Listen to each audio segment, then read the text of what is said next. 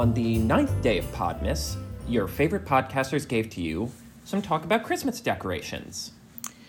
Okay, I don't know about you, but decorations, honestly, are probably one of my favorite parts of the holiday season. I mean, like, not even just Christmas. They are my jam. But, like, starting at Halloween, like, I like decorating stuff. I mean, again, you're a big Animal Crossing person, and I'm a big Right. Animal Crossing person. And I think there is just a visceral joy to, you know, changing it up, getting to make your house new, make your house have a vibe. Sort of, it's not a competition necessarily, despite how the Grinch Stole Christmas would make you think, but there is like a competitiveness to it, you know. You want to make the nicest Christmas decorations. It's so interesting. I feel like during this, in the last few talks that we've had for 12 Days of Podmas, like, there's this recurring theme. Even when we did Halloween, there was this, like, recurring theme of, like, changing things up from the norm. And that being part of the appeal of, like, part of the appeal of the holidays is, like, that all year is kind of humdrum. All year is very status quo-y, and then you get to, like, do something different for a couple months.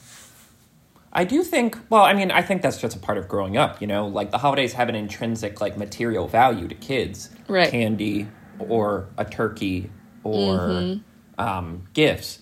Whereas for adults, it's like, well, you can still enjoy that stuff, but that's not, like, you know, it's not necessarily for you. Right. So getting to have something change, getting to have something, I mean, especially for us in these last few years where so much has been, like, homogenized in, like, a big old loop, I think that's just inherently fun. There's an inherent joy to that, you know. Right. If nothing else, it's nice to have new colors around your house. Right. So, did your family decorate the outside of your house or just the inside?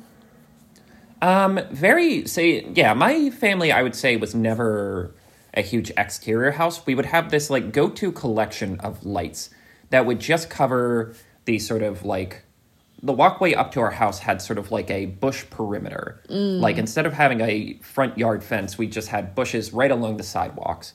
And we would just put them on all of those and the trees adjacent to those. It was always the same, like, system. It was always the same connected. We never really changed it. And they were like the classic sort of sparkly, you know, twinkle, gold lights. Yeah, I'm not a big fan of, and, like, we'll get into, like, color theory and decoration theory as we progress, but yeah, for me, I'm very traditionalist in that sense. And then other than the wreath and the wreath, hello, speech therapy. Yeah.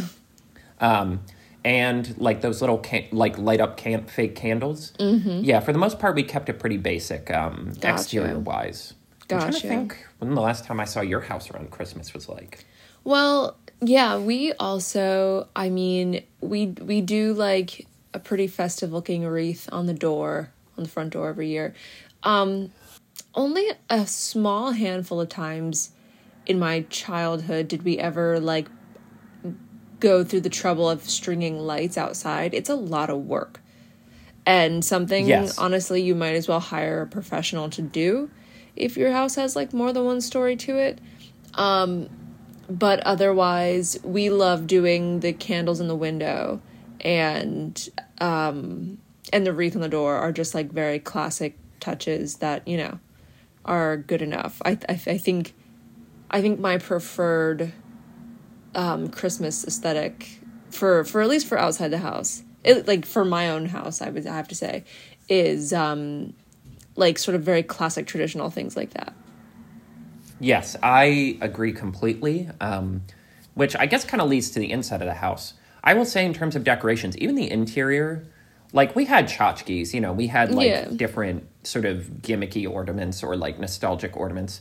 But, like, I really pushed us to make the majority of the tree, like, the core of the tree, white lights, gold and red, maybe a few silver balls. Like, very much, if you've ever seen Arthur's Perfect Christmas, which I'm using this as an opportunity to just crowbar this the fuck in, because I realized I erroneously forgot to talk about it during our favorite Christmas movies. Shame on you.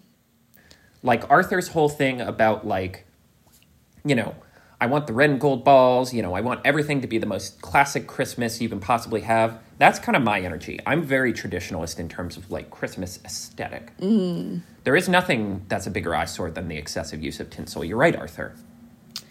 This reminds me that perhaps in the future, when we're exploring different studios, PBS is like something that needs our attention in the future. Truly, like, just, you know, an ocean of gold under our feet. And only we can dig it out. Right, exactly. Fucking, what is it?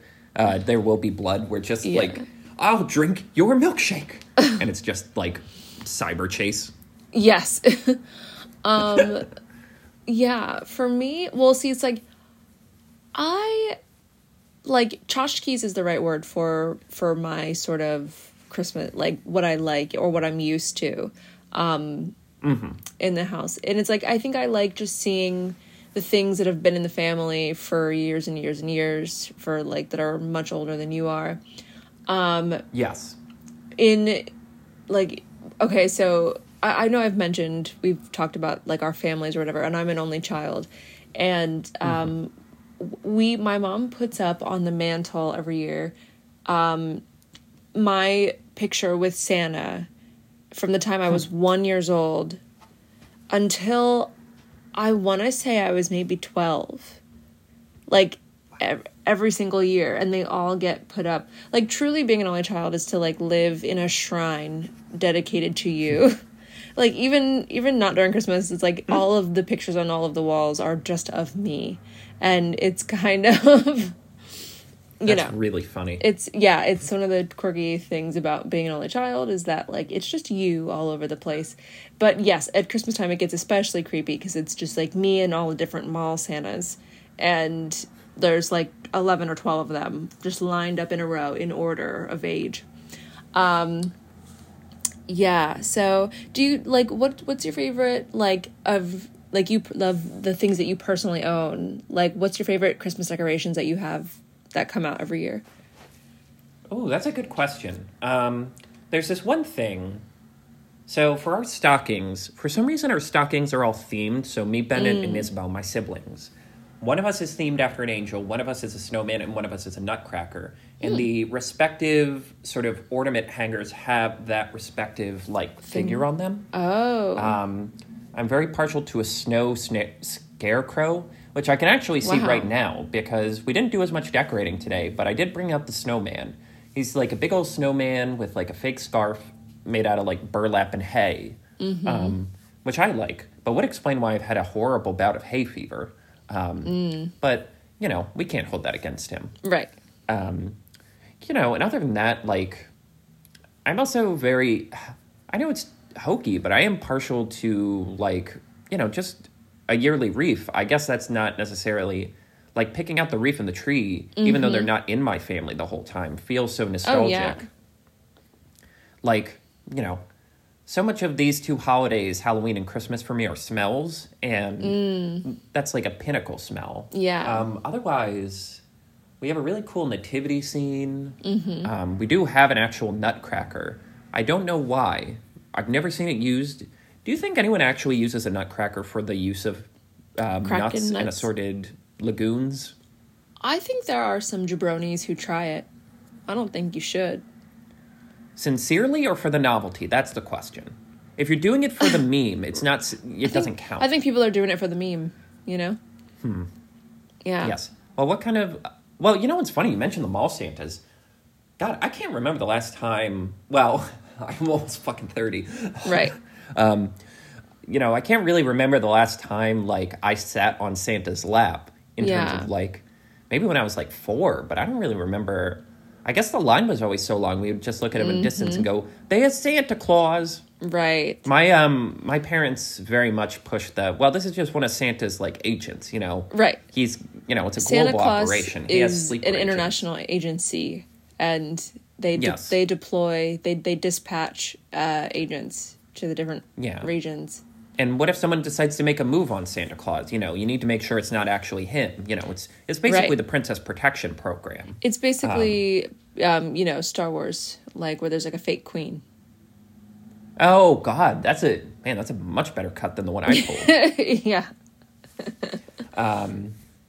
Yeah, what are some of the ones that you have other than like the photos and stuff? It's so funny. There are so many little things in my house. Like It's always little things. yeah, we have categories of stuff. Like naturally, I have a whole collection of like Christmas Barbie things.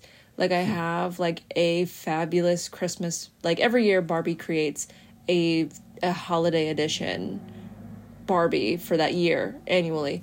And I have one from 2001, I believe, or 2000, and she's wearing like a fabulous evening gown with these gloves that go all the way up her arms, and she has this fabulous updo, and she sits on a little stand. But then I have a bunch of Barbie ornaments that go on the tree. So that's one category. We collect Black Santas, which are a rarity to find, but we have a collection of Black Santa Clauses that you can, if we come across a Black Santa on anything, we're buying it. And I just find them to be so charming for, I guess, the reason anybody, I mean, it's Santa, but I love our little Black Santa Claus collection. And one day when I own a house of my own, I'll probably continue that and start my own Black Santa collection. And then probably the one thing I used to love so much when I was a kid was our little Christmas village. Like we had those houses that used to truly look like a little Norman Rockwell town. There were these light up, you plug them in and like you switch the lights on and it looks like a miniature Christmassy town. It almost looks like a charming like mining town. There's like a fire station and like there's a coffee shop and like there's all these houses and they just have this quaint sort of like middle America mining town, but they all have like wreaths on the doors and like they're like fake snow on them and they have these little tiny pine trees and it's like a miniature village. Yeah. That's really cute. Yeah. Yeah. So I feel like the inside of my house has always been like a lot like of stuff, But like speaking of trees, like, fake or real? Like, are you someone that's like, it's gotta be real?